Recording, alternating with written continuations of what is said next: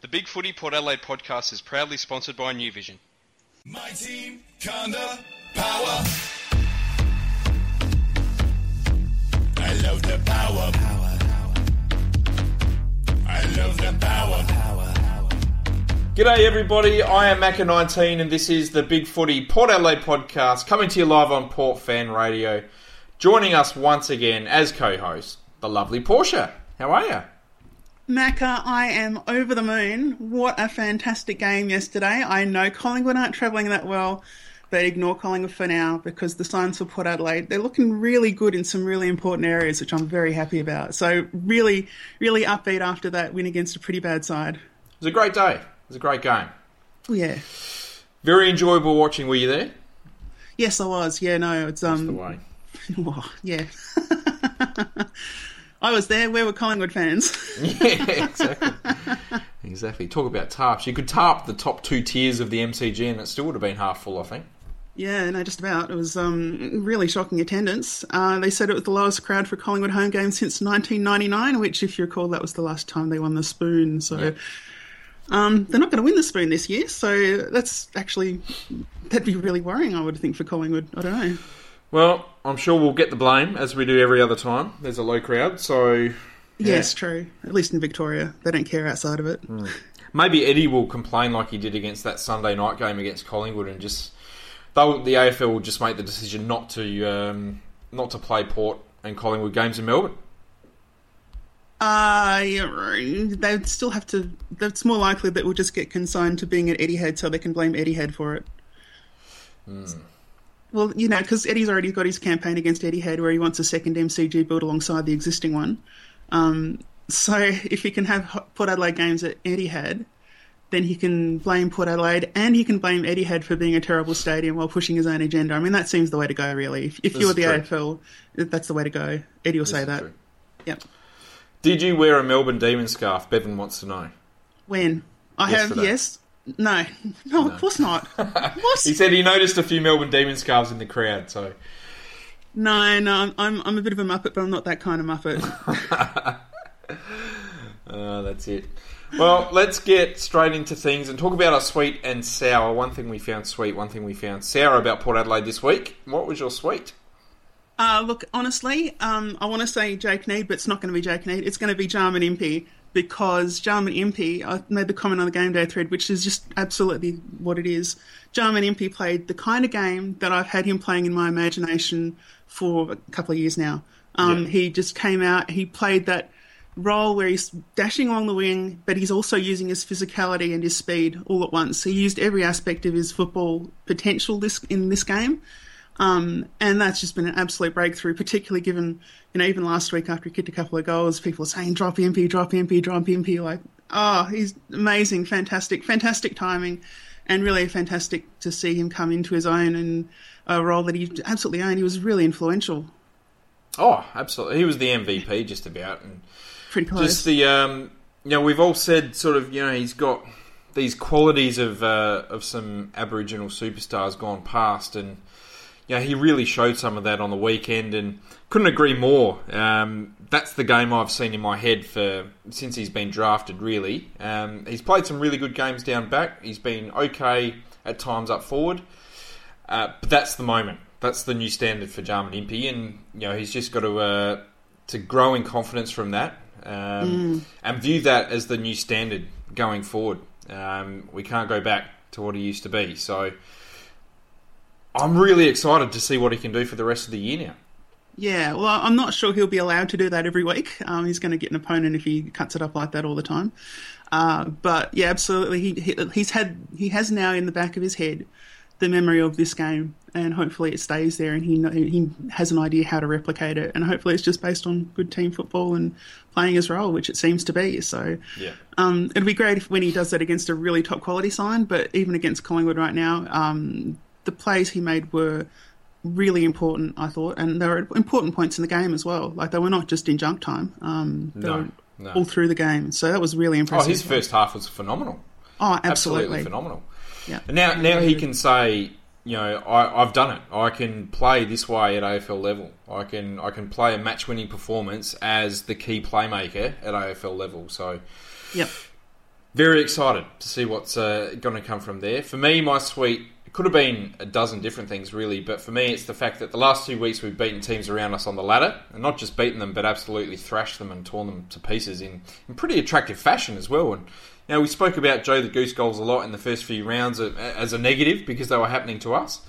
But it's been great to see us kick about 10 of our own in the last couple of weeks. And we can't really get ahead of ourselves, but the game plan really seems to be working at the moment.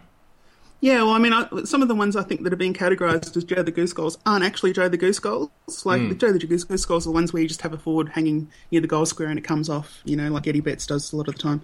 But, like, the ones that came from Ollie Wine's kick, grubber kick deep into the 50, like, that was all run. That was all hard work, that one. It wasn't just sort of being an arsey, seagully full forward type. That was pure run and desperation, and that's what made those sorts of goals so good for us. Yeah. As much as Josh Jenkins in that showdown got a bunch of goals, I don't think he ran all that hard for a lot of them. He was just in the area. So, different category in my view. Yeah, no, that's fair enough. And what was your sour this week? Look, my sour is that it's only Collingwood. Yeah, look... no, that's a fair call. That is a fair call. On paper, going to the game, we were thinking, it should be a win because they had exposed weaknesses in areas that gave us a clear advantage. Not saying that they had more total injuries, but that the fact that they had injuries where we were strong, that helped us enormously. And it would be nice if we can, I think I said a couple of weeks ago, it would be nice if we can put in an excellent display against the Bulldogs, and that'll really show that we're coming along. Yeah. And I think that's really it. Like the Collingwood game, we want to get the win, and if we want to maybe make the finals, which I don't know that we will, we needed to win that one. But the one that'll show us whether we've really got a team that's committed to the new style, it's committed to each other, that'll be evident this week against the Bulldogs, who'll definitely pressure us on all areas of the ground. Yeah. Look, so far we've only beaten teams below us on the ladder, so that says a bit. Yep. This is the standout game. This one here, this is the one that really counts. And if we put in a really good effort this week and win the game, then season on, quite simply. Yeah. Well, to be fair, you look at the team at the top of the ladder; they've only beaten teams below them on the ladder as well. It's beating them that puts you where you are on the ladder, so and puts them where they are on the ladder. So I don't take a lot out of that, but it would be nice to have more of a mix. Absolutely. Yeah. Look, my sour, quite simply, losing at Alberton to Glenelg. Should never, ever happen, ever. It should be a sackable offence, quite simply. Yeah. Chat out. Get out. Sabotage. Yeah. Well, I mean, we had all the drama about the Talia brothers working together. Maybe the Corns brothers are working together to ensure Glenelg dominance at SANFL level. That's it. God, that's a terrible thing to say. Let's not say that. No, not good enough. Not good enough at all. Should never, ever happen. If there's one team that we should never lose to at home, it's Glenelg. Do you know how we lost it? Was it an accountability issue or not chasing up, or was it just they were not together on the field? We'll get to that later. Okay. I think. Alrighty. And we'll have a bit of a chat about the SANFL a bit later on. What was your what the hell moment this week? Oh gosh. I guess the what the hell moment was looking for all the things that were going to go wrong and then not seeing them go wrong. So, for example, we've said for a while now that you can tell in the first 2 or 3 more 4 or 5 minutes whether we're going to win or not. And Collingwood had that really early lead where they seemed really in control, and then they didn't have it. That was great. It was a good what the hell. We had just the game itself with all these players stepping up, and that was a bit of what the hell. Yep. Logan Austin came in and there were a little bit of doubt over how he's going to go, and he came out and he played an absolutely brilliant game. Stats say he was actually the top on ground for 1%ers. We saw him play some very intelligent football, not just being athletic, but actually being a smart defender. That's a what the hell. And the biggest what the hell for me was that when we were 50 points up at three-quarter time, you're thinking, like for me watching it, it just felt like, are we going to actually follow up? Because it feels like we should be walking out of the stadium now because it's the end of the game. And then for Port to come out and then not only maintain that leading margin, but then to push a bit further, like not a lot, but enough. Yep. That was a what the hell, because Port don't do that. That's why a percentage is always ordinary for the number of wins we have. Yeah. So that's a lot of what the hells, and they're all good ones. So, yeah. Well, that's why the last 2 weeks have been so impressive, because we have actually followed through and finished them off. in the last 2 weeks. So, Yeah. and as you say, it's something that's, I mean, certainly under Choco, it was rife that we would just basically go home at 3/4 time or with 10 minutes left and let the opposition kick the last 3 or 4 goals of the game to save face a little bit. So it's certainly good, especially against an opponent like Collingwood, to sort of ram it down their throats a little bit. Yeah, look, definitely. And to do that to Collingwood at the MCG, I mean, that's nice. You know, it's just that reminder of that final a couple of years ago where we did it. And I don't know, maybe we can keep building on this and make it a Port always smash Collingwood thing. That'd be really good. Yeah. That's it. Bevan in the Spreaker chat, if you want to come and join us in the Spreaker chat, feel free, everybody. Bevan has said his what the hell moment is a club president complaining about the umpiring during the halftime break. Oh, really? Not sure you would have known about, Portia, but Eddie complained about the umpiring at halftime in the telecast. And considering they were 14-6 up at the time in free kicks, it's a bit bloody ridiculous, to be honest. Pull your head in, Mr. Maguire. Well, what's he doing calling Collingwood games, though, really? It's just absurd. I can't even remember. I don't even think he was calling it. I think he was he was promoting the Neil Danaher thing with the slide and the ice buckets and all that stuff. Okay. Which is on next weekend during the Queen's Birthday Bash, I think it's called. Yep. So he was on promoting that, and they asked him what's the worst thing about the game or something like that, and he said, "Oh, the umpiring," something like that. But pull your head in, son. You know, bloody hell. Well, I don't know. That's Collingwood culture, really, isn't it? It is. It is. Yeah. My what the hell moment was Rory Lobb's mark. Just an absolute ripper. And this is, I guess, the what the hell for me is that this is a guy that Trengove absolutely mind-rooted and assaulted last year. And he's gone from that timid kid to just about on the real borderline of being a superstar this year. And he's taken 31 contested marks. He's kicking a lot of goals. And that mark on the weekend was one that we should really see repeated for a generation, just like Rewalt's at the SCG and Brown's mark against Hawthorn. Can I be honest? I haven't seen it, so I'm going to have to look it up. It's a ripper. It's a ripper. Wow. Running back with the flight, didn't flinch. Eyes didn't come off the bowl and just flung himself at the contest and took an absolute cracker grab. It's Okay. probably mark of the year at the moment. You mean it's not Eddie Betts? Not Eddie Betts. Bad luck, Eddie.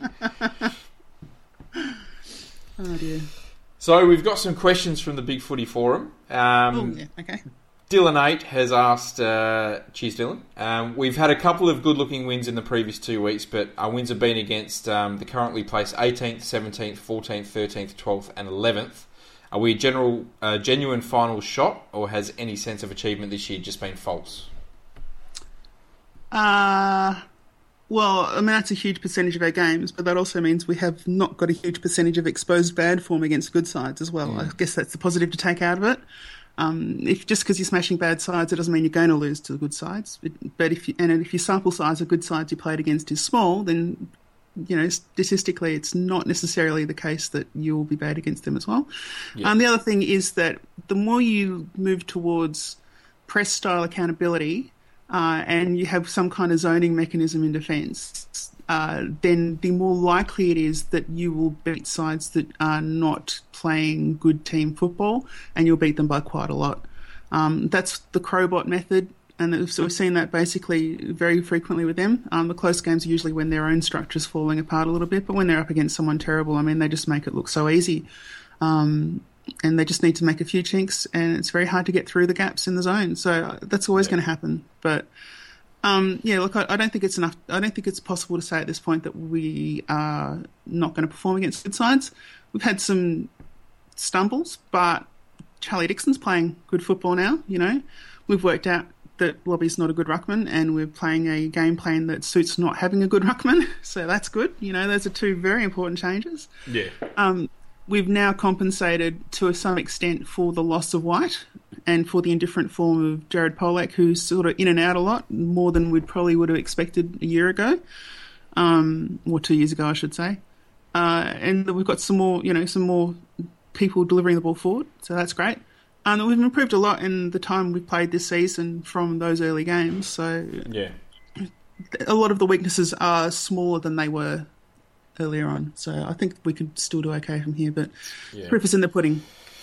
For me, it's probably the million-dollar question, really, is are we a genuine final shot, or has this all been false? We will find out everything this weekend. This weekend's going to tell us a hell of a lot, I think, about where we realistically sit in the finals race at this point in time. If we get over the Bulldogs, as I said earlier, it's season on, we're absolutely a big chance of making the finals. We'll be 7-5 going into some pretty good form.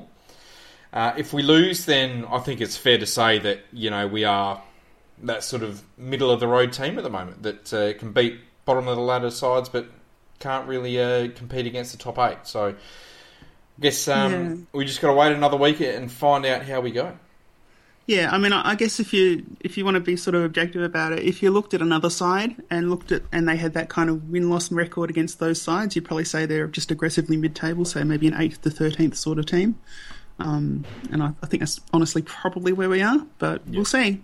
Who knows? We will. Har Wingard has asked, will we lose another game in 2016? Yes. See, I don't see us losing another game till maybe 2018. So, I don't know. Oh, well, then we definitely Get with the program, Portia. Come on. I'm sorry. I'm a bad person. Well, look, we could win. We could easily lose this week, so... We shall see. Stockholm has asked, who do we currently think leads the best and fairest? That's a really tough one because it's the coaches giving votes. I don't know, like you could say Aaron Young, but then again, we have had in a previous press conference Ken saying, yeah, Aaron Young's playing well, but there's still a lot of things in his game he's not necessarily doing. So it's going to go to the player that is playing their role the best and also putting up the results. So it's going to be interesting. I don't think it'll be necessarily who we expect. It might be a defender. It might be Jackson Trengove now. Really, but I guess if I had to make a bet, I'd probably go for Jasper Pittard right now, I'd have to say. Yeah, look, with the votes that I do after my reviews, my top 3 at the moment is Pittard, Wines and Young. So... Yeah, I mean, I think it's pretty clear that Pittard should be leading at this point in time. The next sort of 4 or 5 could be up in the air, really. So... it could be Dixon, could be Trengove, could be Wines. I mean, Boak's sort of come into some really good form as well. So it's a little bit different this year. Yeah, I think it's really important with the best and fairest. It's really important to remember that the most important category is going to be, are they doing their team role, and then individual performance to a large extent. It is a combination of the two. So someone like Jake Neade, who people are saying will be dropped, he'll probably be firmly in the first 22 for the votes, I'd say, at the end of the year. Yeah. Just because he's doing that team role. And that's why we've had a lot of defenders win our best and fairest with the new voting system as well. So, so there's your answer. Young is probably one that I think a lot of the fans are going to think are going to finish pretty high up there, but he's going to end up finishing 12th or something like that. I reckon that's... there's always one player who's pretty highly rated, who's expected to finish pretty high, that sort of doesn't even make the top 10 every year, so... Yeah. He would be my pick for that this year. I tend to agree. And Aaron Young, like his numbers he's putting up as far as goals are really good. But to be judged as like a quality small forward as well, so if we're talking about potentially being in the All-Australian squad or something like that, the fact that he gets so much of his ball where he gets away loose and he doesn't sort of show that, he doesn't show a lot of that other side of his game where he can take really strong contested marks or all that sort of stuff. I haven't seen a lot of that this year. And so that could be considered to be potentially by judges a missing aspect of his game or a deficient aspect in his game. Yeah. We've had some agreements with Pittard, with Mark Else and Ryan Pillar as well, so he's certainly been the popular choice so far. Yeah. Christoph has asked the question, do you prefer a glass or are you just happy with the stubby holder? I don't drink beer anymore. What, you can't have a stubby holder with tea? No, I don't have... No, why would you do that? That'd be insane. No, the only beer I drink now is when I'm in Adelaide and I go to the Belgian Beer Cafe and have the Cherry Creek one, the whatever it's called, the Cherry Lambic. It's really nice, yeah. And that's my dipping my toe into... Well, that's gross, not dipping my toe into beer, but you know. That's the only beer I drink right now, just that one, so... That's it. Fair enough, that's fair enough. For me, it depends on the beer and also the situation. I think I'm usually happy with a stubby holder if it's like a session beer. But for a nice craft beer, I think you need a nice chilled glass, which is the way to go for sure, I think. Yeah. It's one of those little aspects of snobbery that I haven't picked up. I've picked up a few. Both my parents are snobs, but my dad is all about the German beers, and you've got to make sure it's brewed to the German standard of 1543 or whatever crap there is about that. Lots of ice beers and, going to the Andex brewery in South Germany and all that crap. No. Yep. No. Fair enough. A nice Pike's Pilsner in a chilled glass is awesome. That's the best beer going around at the moment, I reckon. There you go. Dylan has called me a beer wanker. Thanks, Dylan. Cheers very much. So to ask one of his questions, where can a brother find the best coffee? So now he's a coffee wanker. So, Portia, where in Melbourne can Dylan find a good coffee? I don't drink coffee. Oh my goodness, this is going wonderfully well. Sorry. Yeah. I don't know. I've got no idea. I don't drink it at all. Sorry. Fair enough. That's all right. For me, I would say if you're in the Adelaide CBD, check out Hello Sani on Pirie Street. They got a really good unique blend, which they get made for that particular premises. So that's one to check out. And also one of my favourites is Bar 9 on Glen Osmond Road as well. I know, not because I've had the coffee there, but I know that there's the one on just a little bit down Lee Street from the southern end that is quite popular and considered to have very good coffee. So right. That's my Adelaide coffee tip that I know of. I think that's called Gloria Jeans, but no. It's on Lee Street. It's called something really boring, and it's a little hole in the wall one that's just really long and narrow. Yeah. Yeah. If you go there, you'll find it. It's pretty easy. Fair enough. That's good. One Great Club has asked for our views on Bassett's influence and our game style, and how come we have our run back. Look, I can't comment on Bassett's influence, but the main indicators that I think we could say that we saw this week and have started to come in over the last few weeks is that we have brought back good defensive running. So it wasn't just Jake Neade doing it, and it wasn't just Jake Neade and Jarman Impey doing it. It was a lot of people doing it. Yep. But the other important thing is that when we were going forward, every player was waiting until they were forced to dispose, which is something that we have not always done. That's a sign of good team football and taking responsibility for your disposal, because a lot of the times when we get let down, it's because someone has the ball, they're running through midfield, and either because they're tired or because they're not sure, or because they can see the player and they think, I might as well kick it now. Yep. They kick early, and then the player has to run back a bit further and they're too far out from goal to do much, or they're just out of position generally. Whereas this time we had guys running right up until the moment when they're just about to be bumped or tackled and then disposing at that point, which is great because it removes that man from the play, and it means that they've carried the ball further forward, which means we need less links to get to the goal square.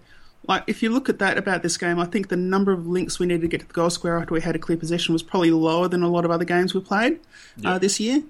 And I think that comes into, can I take a little diversion? I think it comes into team-first football, which I feel like I have to point out that I've been wrong here on something, which is that a few weeks ago, say a couple of months ago now, or a month or so ago, we saw all of the signs of the Choco demise, where we saw a lot of me-first football, where players were not taking ownership of possession and not taking ownership of where their disposals were going, just making sure that it looked okay and they were getting their own numbers and not worrying too much about the team thing.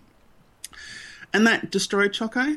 But what Hinckley has been doing, as much as there's been melts every week at selection table, is he's not been dropping the players that have been playing good team football just because their stats have been ordinary or because they make the occasional mistake. He's kept them in, and he's set a standard in doing that. And it's taken a couple of weeks where you could say that's really looks like it's clearly the wrong move.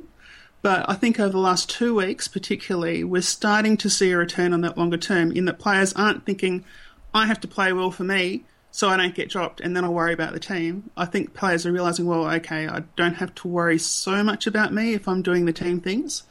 And that makes them more inclined to do the team things. And I think that's interesting. I think that's maybe something we haven't seen at Port, except when we've had a new coach coming in for a little while. Yep, that's fair. And it's pretty impressive, I think, if this continues on, it's not just a splash in the pan, it's impressive for Hinckley to be able to do that partway through being the senior coach. So not in the first 6 weeks or whatever else like Bolton at Carlton has, but to be able to start losing the players and get them back. So if he manages to pull this off, then that is, I'll be happy to say at that point, yeah, I've made a bad call about Hinckley, because if he can do that, that's something we haven't seen at AFL level for Port. Yeah, in our 20 years in the AFL. And it's something you don't see a lot of it at any other clubs either. So if Ken pulls this off, big ups to the coaching team. So I guess we'll see. It's going to be fascinating, and that's one of the really positive outcomes I take from this game, is feeling like that might happen. It'd be good. No, good call. I don't have anything to add to that. That was a good answer. Spot on. Oh, good. Yeah. Full marks. Right. Yeah, full marks, that's it. Let's go into the review. And obviously Port Adelaide travelled to the MCG to take on Collingwood on Sunday and left with an emphatic 67-point victory, 19 goals 11 to 7 goals 16. Jakey Neade and Aaron Young combined for 8 goals, whilst Chad Wingard slotted another 3 of his own. Portia, you were there. How did the game unfold in your eyes? Look, I mean, the first part, like those first couple of goals that Collingwood kicked, it just looked like we were nowhere near it. They were playing really well. They were running forward with the ball. It really reminded me of pretty much every Collingwood game I've seen, which is that Collingwood have traditionally been a really good side at momentum football. So when they start getting up, like, they keep coming. And I was getting a little bit worried, when we were 13 points down or something and hadn't got a score. But then it turned around and the momentum swung completely out the way, and I don't think there was really a point at which you could say Collingwood got it back. No, not at all. But to supply that momentum, they were probably overloading midfield a little bit and overstretching their defence, which is why we were getting so many Joe the Goose goals, And Ben Reid wasn't, as much as Ben Reid's a good fullback type, he was not prepared for Charlie Dixon's physicality. That's really was the monumental thing that won that contest. As much as Dixon didn't get on the board for goals, and of course that would be something that if you were playing me first football, you'd be very proud of holding Charlie Dixon down to no goals. As a team, his team effort helping our entire forward line was phenomenal, and he's probably could be right now the only K forward at AFL level that could do that, with the exception of maybe Buddy Franklin. I don't reckon there's anyone else that could play that physical a game as a key forward. Well, it's a big call. It's possibly a fair call. I mean, Josh Kennedy's quite a physical key forward as well. Yeah, but to do it all game, that's the thing. Yeah, trying to think of someone else. I mean, Dixon is an absolute beast. I mean, he's definitely the biggest and widest key forward going around at the moment. He's just an immovable object and lightning quick as well for his size. So, yeah, look, the fact that he didn't kick a goal, I thought he had just about the best 0-goal performance by a key position forward of all time. Like, he was absolutely wonderful. Yeah, it's one of those moments that, like that moment when we had last year when Ryder started being a really good ruckman, we had realised how much we'd forgotten what good ruck work looks like. Yeah. I kind of feel like this game particularly was a moment when we realised, oh my God, now I remember what having a really good key forward's like, in that when they're being beaten, they're still in the game. Really an amazing response, and it just makes bullshit the comments that, Butcher's good because he brings the ball to ground, and, he doesn't, not compared to Charlie Dixon. When Butcher brings the ball to ground, it's only because he's dropped the mark. It's not because he's got in there and legally bodied 2 blokes out of the way. So there's different degrees of bringing the ball to ground, and they're at opposite sides of the spectrum, I think. Yeah, there's fail to mark, and then there's dominate everyone around you, which is what the Charlie Dixon standard is. And as a standard, that's one that, like I said, I don't reckon anyone else in the AFL currently matches, and certainly no one else on our list. So. There you go. For sure. I'm surprised by your opinion of the first few minutes, and Stockholm has said the same, that the first 5 minutes scared the crap out of him. I actually wasn't all that scared watching the game on TV. I actually thought our effort was there the first 5 minutes. It was just a couple of silly skill errors which really let us down. And for me, it was always a case of, I think we're switched on here. If we can clean up our skills, then we're going to be looking pretty. Yeah, look, that's fair, but we have had games where we've started like we are trying really hard and then it hasn't worked for us and we've folded. Yeah. So I was reading it as one of those games, and I think maybe that's what Stockholm was doing too at that point. But the fact that we persevered, really good. Again, part of that what the hell segment from earlier. Oh, look, there was a lot of premature melts on the forum, I have to say that. So I bet. It was great to see the end result at the end of the game. I guess the main thing I want to talk about is our transition football, because that's been the key for the last couple of weeks, and we've just got free movement all over the park. As soon as we win the ball, we're not turning it over. We're finding free players all over the park, free players inside 50. And you look on the weekend, the average score from kick-ins across the league is under 5 points per game. We actually went end-to-end 4 times for 4 goals yesterday, so that was a major source of our scoring. Yeah, look, that's what happens when everyone in the team runs. And also that thing we mentioned earlier where, when you dispose at the last minute as opposed to disposing too early. The coaches know how many kicks, in theory, it takes to go coast to coast.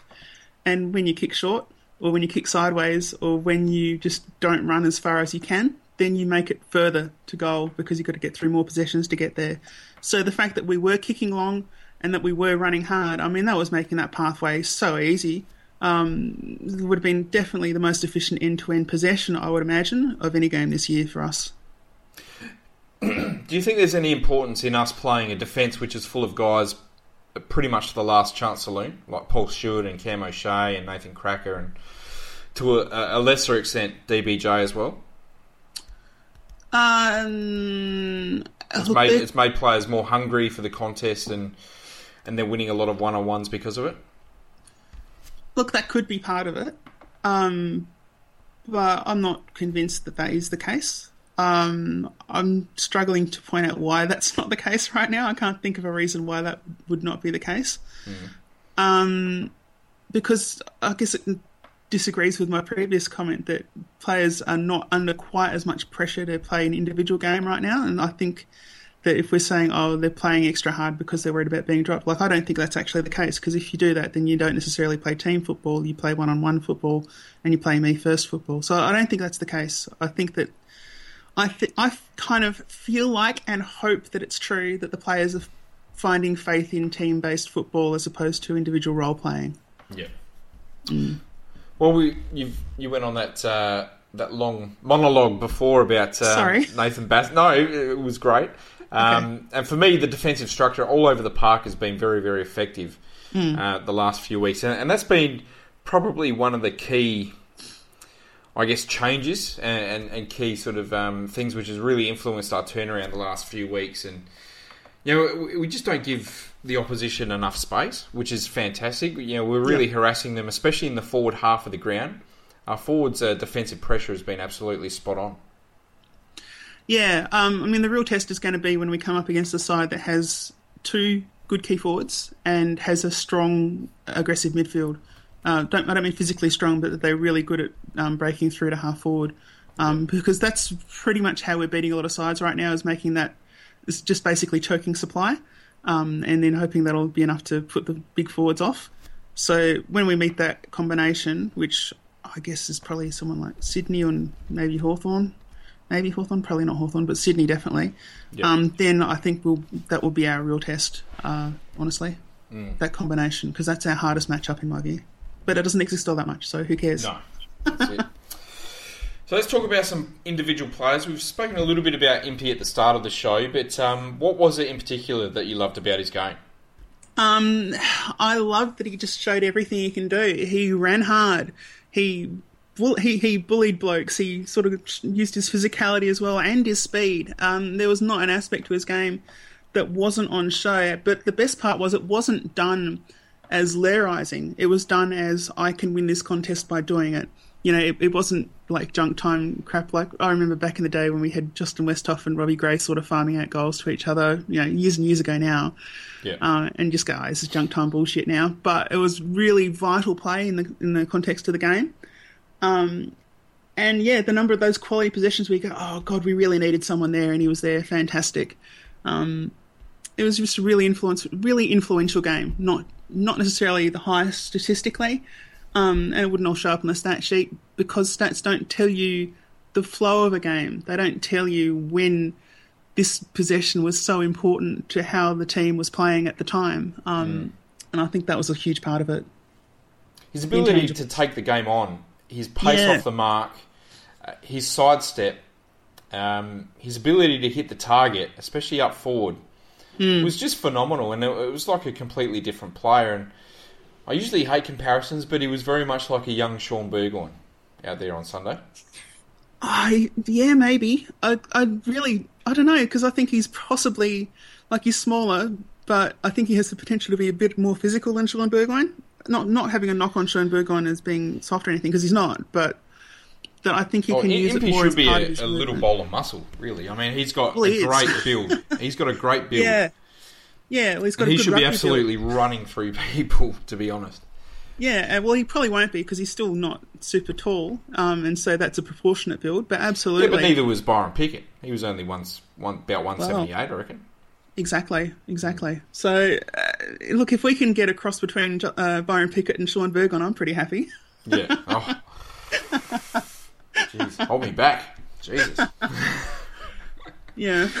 I guess the next player to talk about was Aaron Young, who, once again, just keeps on delivering. And that was, again, almost a landmark performance for him as well, because not only did he kick 4 goals, but he had 24 touches, was great around the middle of the ground as well, and he's just so clean with the ball. His pickups from ground bowls was absolutely first class. I kind of wonder whether oppositions are employing opposition scouts anymore, because the way Aaron Young gets manned up every week, it doesn't seem like they are. He just gets given so much space. Well, he just doesn't get manned up. That seems to be the problem. That's it. It's like they've still got it's like they did all their matching or their matchups planning in February and then said, okay, we're good. Aaron Young, he's a midfielder, isn't he? And they haven't updated it since he started playing well. It just really is really odd. Maybe we might see a difference after the bye when they do their reset and reassess all the players in a more comprehensive fashion, if that's what they do. But he's just been given no respect by oppositions and he's made them pay for it. No, he's not. And he's running hard going back as well. He pushes hard up the field and then he just bolts back towards the square, and that's why he's getting so much space free inside 50. So, he's working just as hard as anybody else across the AFL at the moment, so good on him. Yeah, absolutely. Absolutely. Nothing to add. Yeah. Now, one of the players that we've spoken a lot about on the podcast this year has been Jakey Need, and defensively he's been doing everything right. I've said it just about everything. You can't fault his endeavour and what he's doing off the ball, but what he was doing with the ball has often been quite a bit of a problem. But he just put everything together on the weekend, and it just gelled perfectly. 4 goals was absolutely great reward for his season so far overall, really. And again, his ability to pick up the clean ball was something to see. Yeah, look, I think it's one of those things where when you see this game, you realise how much he's been doing defensive running. Because when everyone's doing defensive running, he doesn't have to be the only one doing it. And that means he can do more offensive running, like doing stuff like running from halfback down to the goal square to get a cheeky goal. That's why he was never going to have been dropped the last few weeks. Because if he was not playing well on the stat sheet, it's because he was doing the team stuff and picking up the slack for other people.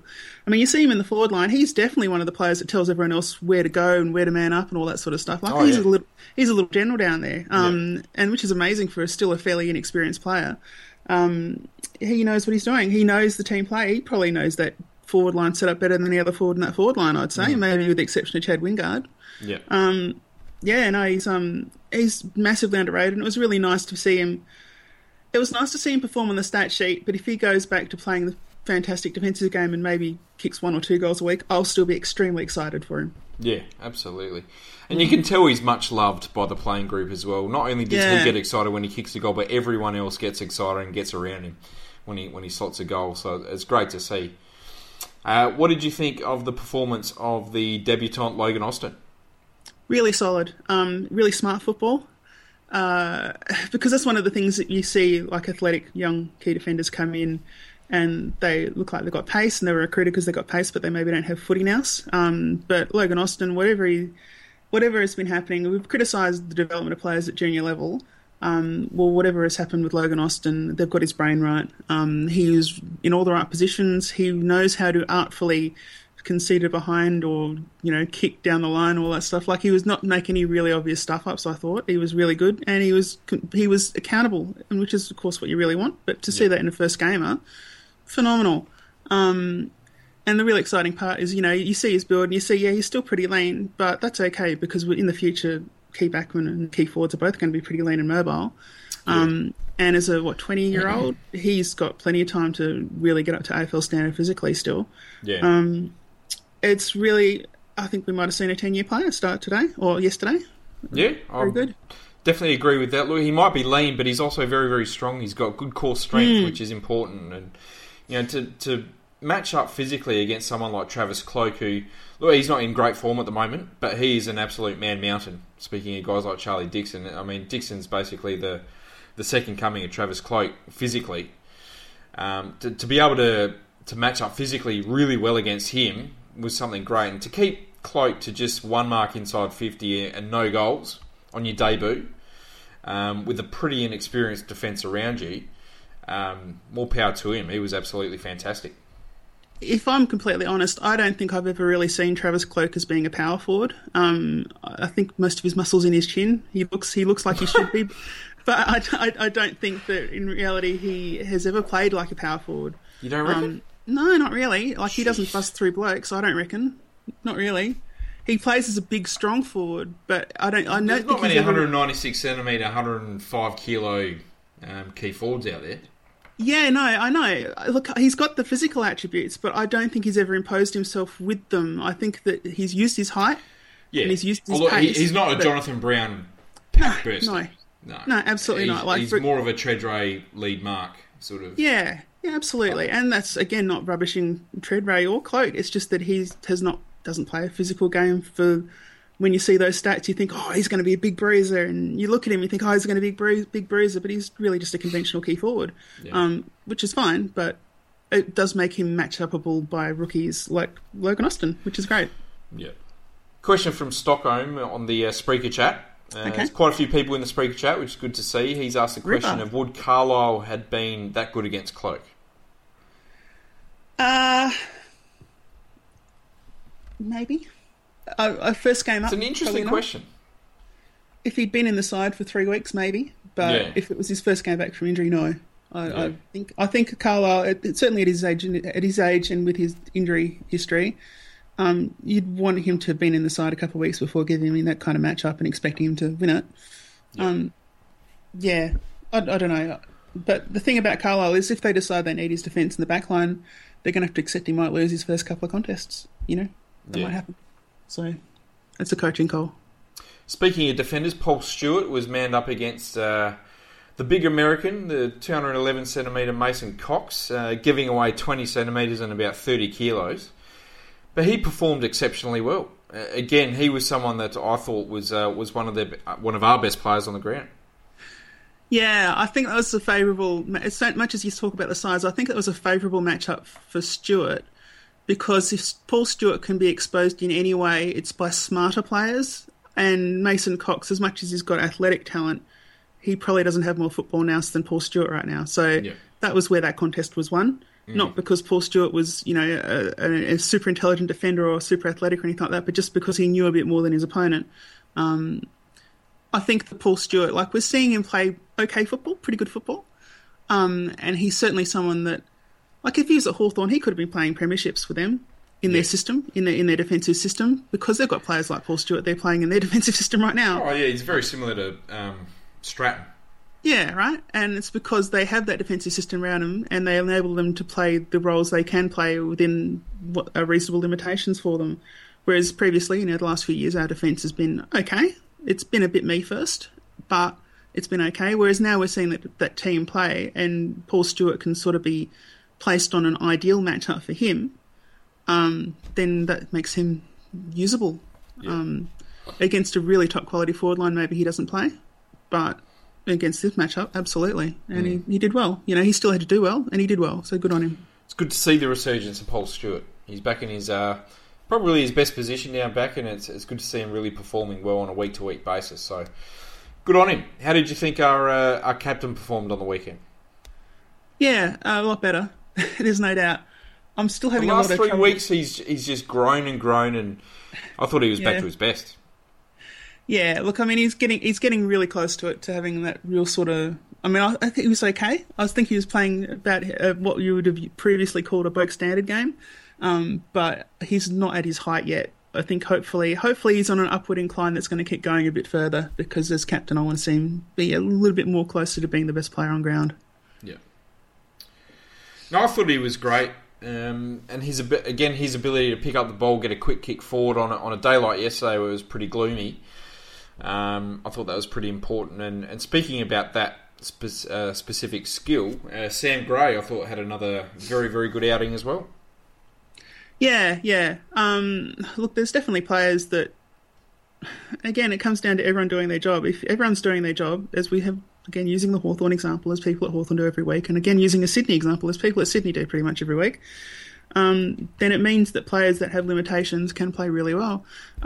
Really, I mean, Jared Pollock, I think, is another player I'd just like to mention in the same category as Sam Gray in a lot of ways, is that when he is the main route going forward, which he has been for the first part of this year, he's been very inconsistent and he can get shut down. But yesterday, he was not even the first option, you know? And so he was able to just sort of be a bit of a Rowan Smith type, like a Port Magpies Rowan Smith, and just sort of drift around and then come in and be, here we go, this is my moment, okay. And it enables him to have that luxury to sort of pick and choose a bit, which ideally we want everyone to go in, but the reality is it's very hard to assemble an entire squad of players that will all go in all the time. Yeah. So it makes those fringe players look better, and gives them roles that they can compete in where they're not up against quality opposition to the same extent. Well, that's fair enough. How did you see Jackson Trengove? Some interesting stats were in the paper today. I think he's, over the last sort of 4 or 5 weeks since he took over, he's number 1 in clearances for ruckman in the whole AFL, number 1 in centre clearances, number 1 in disposals, and 5th in pressure acts. So, as a ruckman, he is absolutely dominating at the moment in everything except hit-outs. Yeah. Well, you know, that's the thing. I remember posting that ridiculous thread earlier in the season about, do we need a ruckman? And and this was when Lobby was still fit, and apparently not. No, you don't. No. You just need someone in there that can compete. So that's been really nice. This could be a game changer across the whole AFL.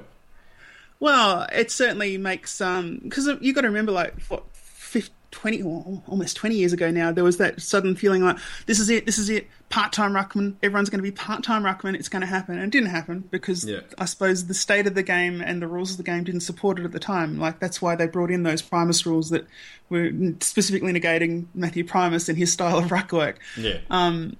And now we have finally reached the point where the speed of the game is enough, that the balance of how many interchanges you can make is enough, that I think you can play part-timers in ruck potentially. Obviously, if you've got a solid gold ruckman like a Natanui, for example, that can do both. So they are a genuine height ruckman, but they are also a very contributing midfielder. That's always going to be a superior product. But if you can't get that product, because let's face it, there's not many of them, maybe you can get away with a really accountable, athletic part-time ruck. So I guess we'll see. This will be the proof in the pudding. It'll be interesting. Indeed. Absolutely. Anything else to add about yesterday's events? Look, I don't know that there really is a lot to add. Dougal Howard. How do you feel about Dougal Howard? He's got a long way to go. Yeah. He's trying really hard. I think he's got a long way to go. I think he needs just to calm down a little bit when he finds himself sort of free inside 50. He almost gets a rush of blood and sort of just trips over himself or makes a bit of an error. He should have probably had a couple of goals the last 2 weeks, but I think he's going to be a play. His work around the ground, whilst he's been rucking, has been really good. But he probably just needs to do a little bit more. And I think if Schultz is going to be back in the next couple of weeks, I think we'll see Howard go out of the side. Yeah, look, I think that he's probably... Yeah, if Schultz does come back, obviously he does definitely go out. But I think he's doing all right. He's not picking up potentially as much as you want an AFL player to pick up, and that's not a slight on him. It's just he's a young key forward. Young key forwards, how often do they come in and they play brilliant football straight away? I mean, how many times was young Tex Walker in and out of the side? So that's right. That's not a problem. No, not at all. Yeah. And look, his form at SANFL level has been really, really good and really, really consistent this year. So it's not like he's struggling and he's sort of out of his depth. He's performing well. He's getting his charts based on his form. And it's just a matter of him getting up to speed, I think, and maybe just calming down a little bit when he finds himself near the ball, I think. Yeah, and look, I mean, I think that even not necessarily his individual performance being all that great, but the fact that he was there continued to stretch Collingwood's defence, and that was part of what contributed to all of those Joe the Goose type goals. You know, the fact that we were stretching their defence out by giving someone that they had to pay some attention to. Well, look, as you said, I mean, the good thing about the last couple of weeks is his inclusion in the side has allowed Dixon to have two very, very good games.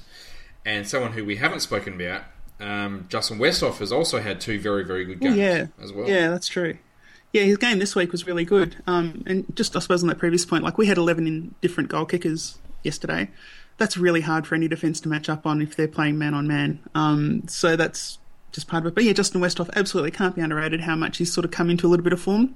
It's good to see because we don't look Justin Westhoff. I find it very hard to expect anything from him because he can vary, and I can't explain why he varies. He's an enigma to me. If anyone can explain the form line of Justin Westhoff, I'd really love to get a really thorough explanation because I don't understand it. I'd be surprised if Justin understands it. So. He was almost the anti-Westhoff yesterday because normally with Justin we see him have a big first quarter. He usually kicks the first goal of the game and he's up and about, and then you don't see him for about 75 minutes. Yeah. And then he comes back late and has a big purple patch at the end. But yesterday he had a shocking start. Didn't really see him at all in the first quarter and then just dominated for the final three. So he was the anti-Hoff yesterday. Yeah. I've got to say I kind of like the anti-Hoff more than the Hoff, so let's hope he keeps it up. Absolutely, indeed. Look, we haven't even spoken about Wingard, who just put in another, just another 20 and 3 for Chad. Yeah. So, quiet game. Just ticking the boxes there as well. Well, let's have a quick chat about the SANFL, as I mentioned earlier. Glenelg did the job over the Magpies, grumble, at Alberton on Saturday, winning 19-13 to 17-6 by 19 points. Luke Reynolds kicked 3 goals, whilst quite a few multiple goal kickers, Brendan Archie, Jesse Palmer, Dan Houston, Zach Hawkins, John Butcher and Jimmy Toumpas all kicked 2. Now, Macca, I have a perception about the SANFL, which you may correct, but right now it feels like every week the Magpies going up against any other side should be like any AFL side going up against Essendon. There should be a class difference, I would have thought. What's happening? Why aren't we beating Glenelg? Coaching? No, I don't know. I don't know. Is it work rate? Or, look, we had a number of injuries on the weekend. I think Robbie Young got injured early. Bobby Carlisle limped off the field. He didn't play in the second half. Jimmy Toumpas got injured in the first quarter. Spent 2 quarters on the bench and then sort of hobbled in the forward line in the last quarter and snagged a couple of goals as the limping forward. So that certainly didn't help. It was a bit of a weird game. Glenelg really came out of the box early and led by quite a bit at quarter time, and then Port kicked 7 goals to 1 in the second quarter and led by 11 points, and you just sort of felt that we were well on top, even though we did have a couple of injuries and maybe didn't have any bench left at half time, and then we just didn't really look the part from there, and Glenelg got back on top in the third quarter and didn't really relinquish the lead from there. So look, once again, we had quite a few SANFL contracted players out there, so we were still, suffering quite a bit of an injury list. We don't have our full side out there, so that might be another issue as well. But it's just really sounding like excuse making at the moment. Yeah, but do you think it was a work rate, or like that third quarter that you mentioned? Like, was that just that the players weren't working hard enough, or was it just that they literally had their composition of the side messed up too much to compensate in a short time? No, I think we go through long periods of time where we just seem to fly off the boil a little bit and don't seem mentally switched on. I think that's a bit of a problem. Okay. Yeah, okay, fair enough. And that sort of happened just about every game this year, even the games that we've won. You know, there's still periods where the opposition dominates and can really put together some quick fire goals.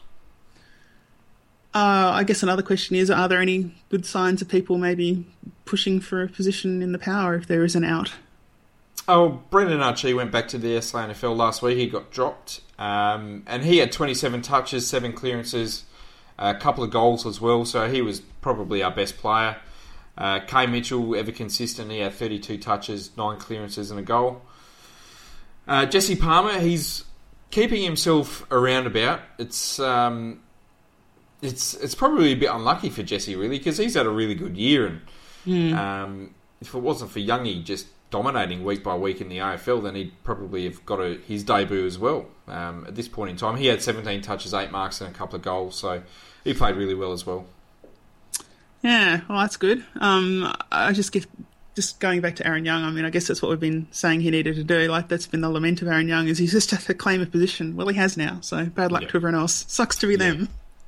Look, Riley Bonner had probably his best game for the year as well. Okay. He had 15 touches, kicked a goal, 6 inside 50s. He was really good. Okay, that's good. But a lot of those sort of players that were around the mark of maybe coming back into the side didn't really have all that good game. You know, as I said, Carlisle got injured. It sounds like he might be out for 3 or 4 weeks. Jimmy Toumpas got injured. Johnny Butcher didn't have a good game, even though he kicked 2 goals. He didn't have a great game. But I think he's done now, isn't he? Just about. Yeah. Well, good on him. Good on him. He had a crack. He had a go. That's it. Yep. He will forever be probably the biggest cult hero we've ever had. Yeah. I don't know. I mean, for me, it's still always going to be Bowen Lockwood over John Butcher. Yeah. I love Bowser. Bowser. What a gun. He had that little bit of mongrel too that would have been fantastic. Yeah. Such a shame. Well. That's it. Well, I think that's it for this evening. All right. Fantastic. Thank you, everybody on the chat. Thanks, Portia, for coming on. Isn't it nice to review a win? It is. A couple in a row. Really. Imagine if we win this week. If we win this week, the lid is off. I mean, that's just going to be crazy. Break out the party poppers. Yeah, I was just going to say we should just turn the podcast into a party line and have everyone just shouting. That'd be gold. That's basically what Rick does anyway. So that's true. We just need Rick then. That's it. Do you reckon we can get Rick on if we win? Oh, possibly. I'm not sure how much longer he's in the States, so he might be back next week. You never know. Oh, there you go. Oh, I might be out of a job. There you go. What a shame. Well, that's all right. There's always We've still got the previews. That's right. That's it. Ripper. All right. Well, I will speak to you on Thursday night. Fantastic. Until Reports. then, Carl the Pair. Cairn Port Adelaide. Youngie. PAFC established 1870. 1996. I'll piss off. Gathered though by Broadbent through the middle of the ground. Now a long kick down in the Paul Stewart direction. He marks and plays on. He keeps his footing. Got away from Ferrito.